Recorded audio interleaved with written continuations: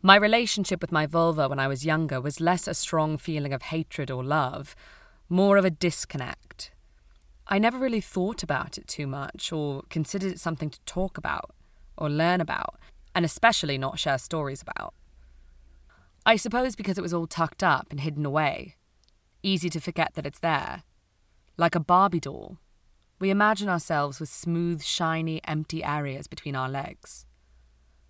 Truth be told, I was intimidated by it. Area. That whole part of my body felt like such a taboo area. It almost seemed like an act of rebellion to get an intimate connection with it. I thought it was a rude place.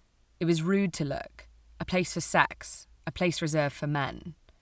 They were the experts, so I should just leave it to them. Comments about female bits that were thrown about then lived in my consciousness and acted like my own thoughts. So much misogynistic terminology used by both boys and girls. Axe wound, beef curtains, fishy, flappy.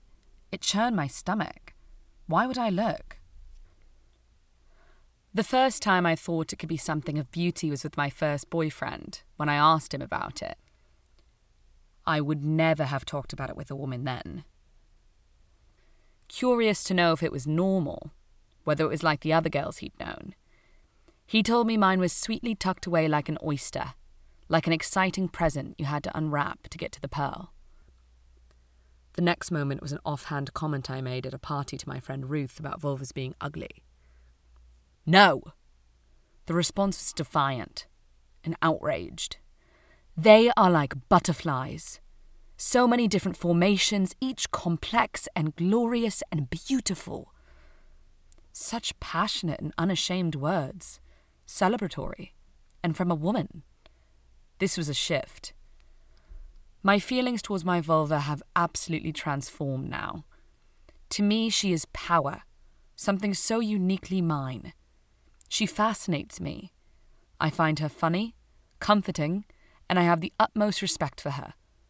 I am happy to be part of this project, to see my vulva truly for the first time, to say thank you. And I'm sorry for all those years I ignored you, called you names, and placed you in the wrong hands. And here you are.